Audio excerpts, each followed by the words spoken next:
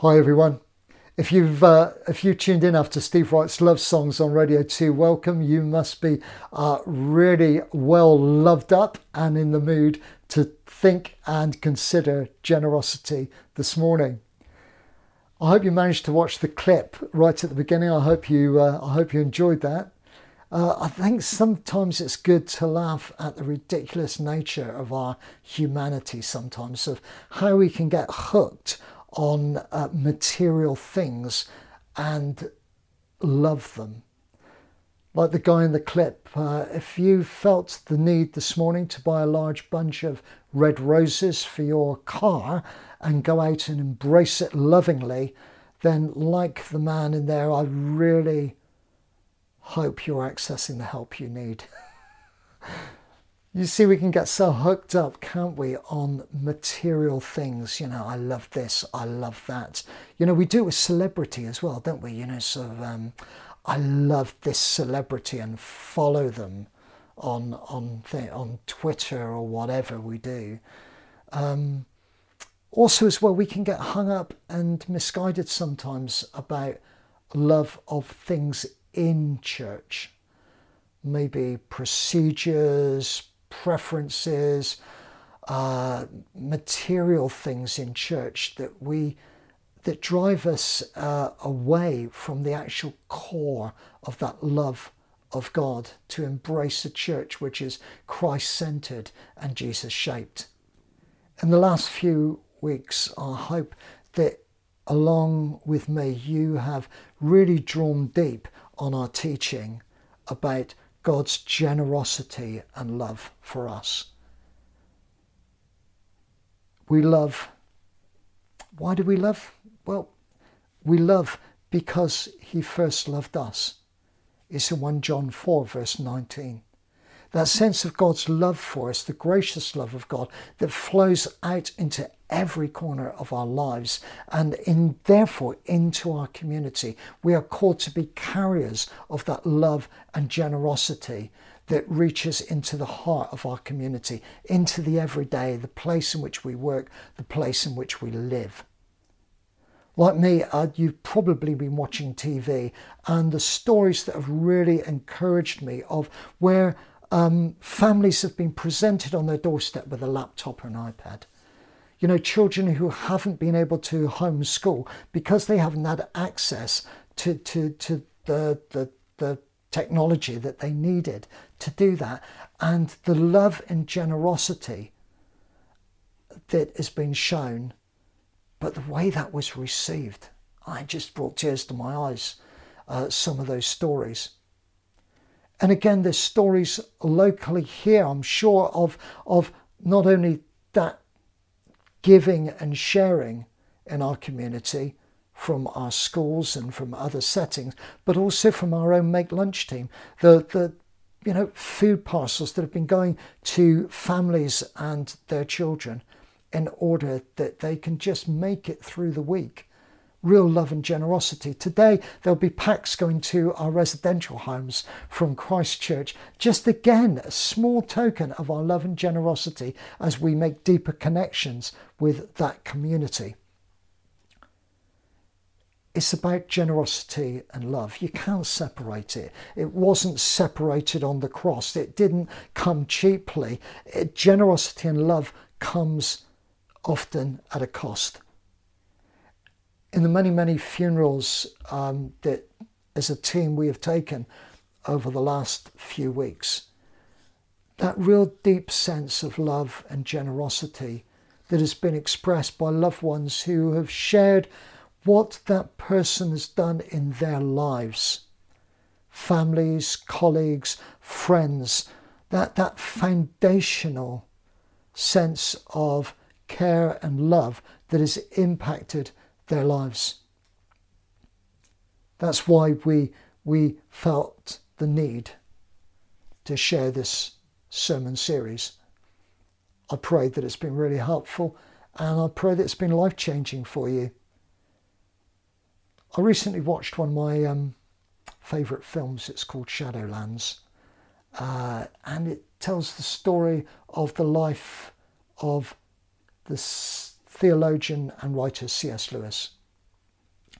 It focuses on meeting a lady in later life. Her name was Joy. And as they fell in love and they married, but that marriage was only going to last a short time because Joy had cancer and died. C.S. Lewis wrote a really graphic book following that talked honestly about his grief. It was called A Grief Observed. And one of the quotes from there, he talked about how his faith was strengthened but challenged.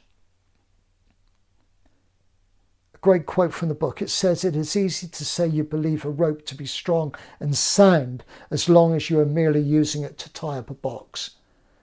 But suppose you had to hang by that rope over a precipice. Wouldn't you then first discover how much you really trusted it?" The generosity and love of God. Do we trust in that generosity and love? Has that been tested in your life? It certainly has in mine at times. Do we comprehend all that he has done for us and is doing and will do for us in the days and the weeks to come? There's a great hymn. "O love that will not let me go, I rest my weary soul in thee. I give thee back the life I owe, that in thine ocean depths its flow may richer, fuller be." What a great expression of the generosity and love of God.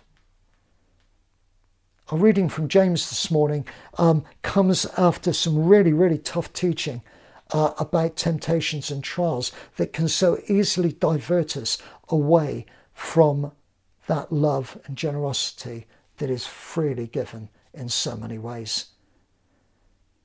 I know it's been a tough year. It's been a tough year for all of us, for those that are grieving loved ones, for those that have maybe lost a job, lost income, for those that have lost schooling, missing socialisation, dealing with mental health in ourselves and those around us. Yet many, I know, are reflecting back over these past 12 months on how they have found the generosity of his strength and unending love, often through people that came alongside you, that came alongside us.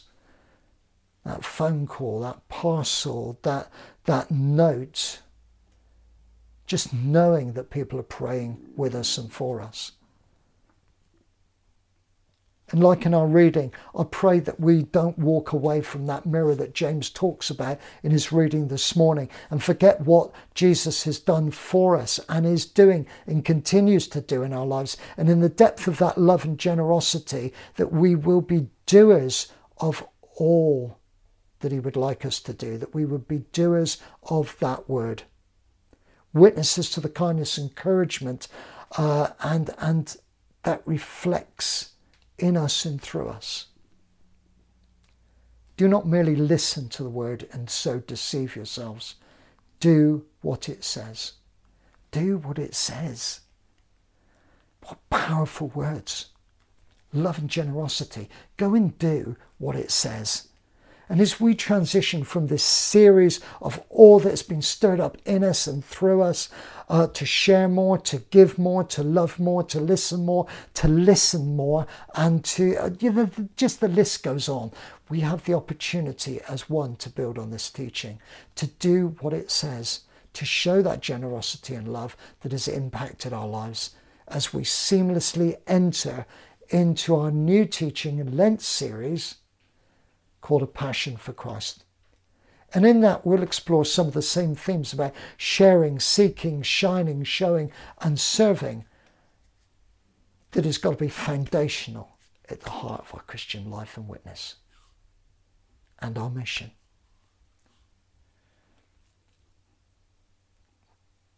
A wise person in the pew once said, "There is a fine line between a long drawn-out sermon and a hostage situation." With those words in mind, I'll end our sermon series here.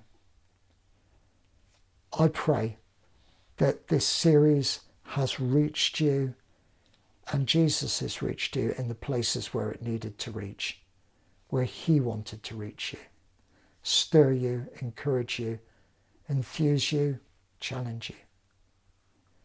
And I pray that the power of the Holy Spirit has come and you have met with Jesus in new ways that has stirred not only your love but your generosity to others, but to accept that generosity that he gives so freely. Let's pray. Help us, Lord, to acknowledge and embrace your never-ending love and your generosity for each and every one of us. Make us open to your Holy Spirit flowing into our lives, through us and from us into the lives of those around us. May we be doers of your word, not just merely listeners or observers, we pray. And let your generosity be a blessing and a challenge in every aspect of our lives. And may others see in us the joy of giving and in our sharing. And the blessing of God, Father, Son and Holy Spirit be with you and remain with you and all those whom you love in this world and the world to come, today, this week, and as we journey together and walk closely with Jesus in Lent. Amen.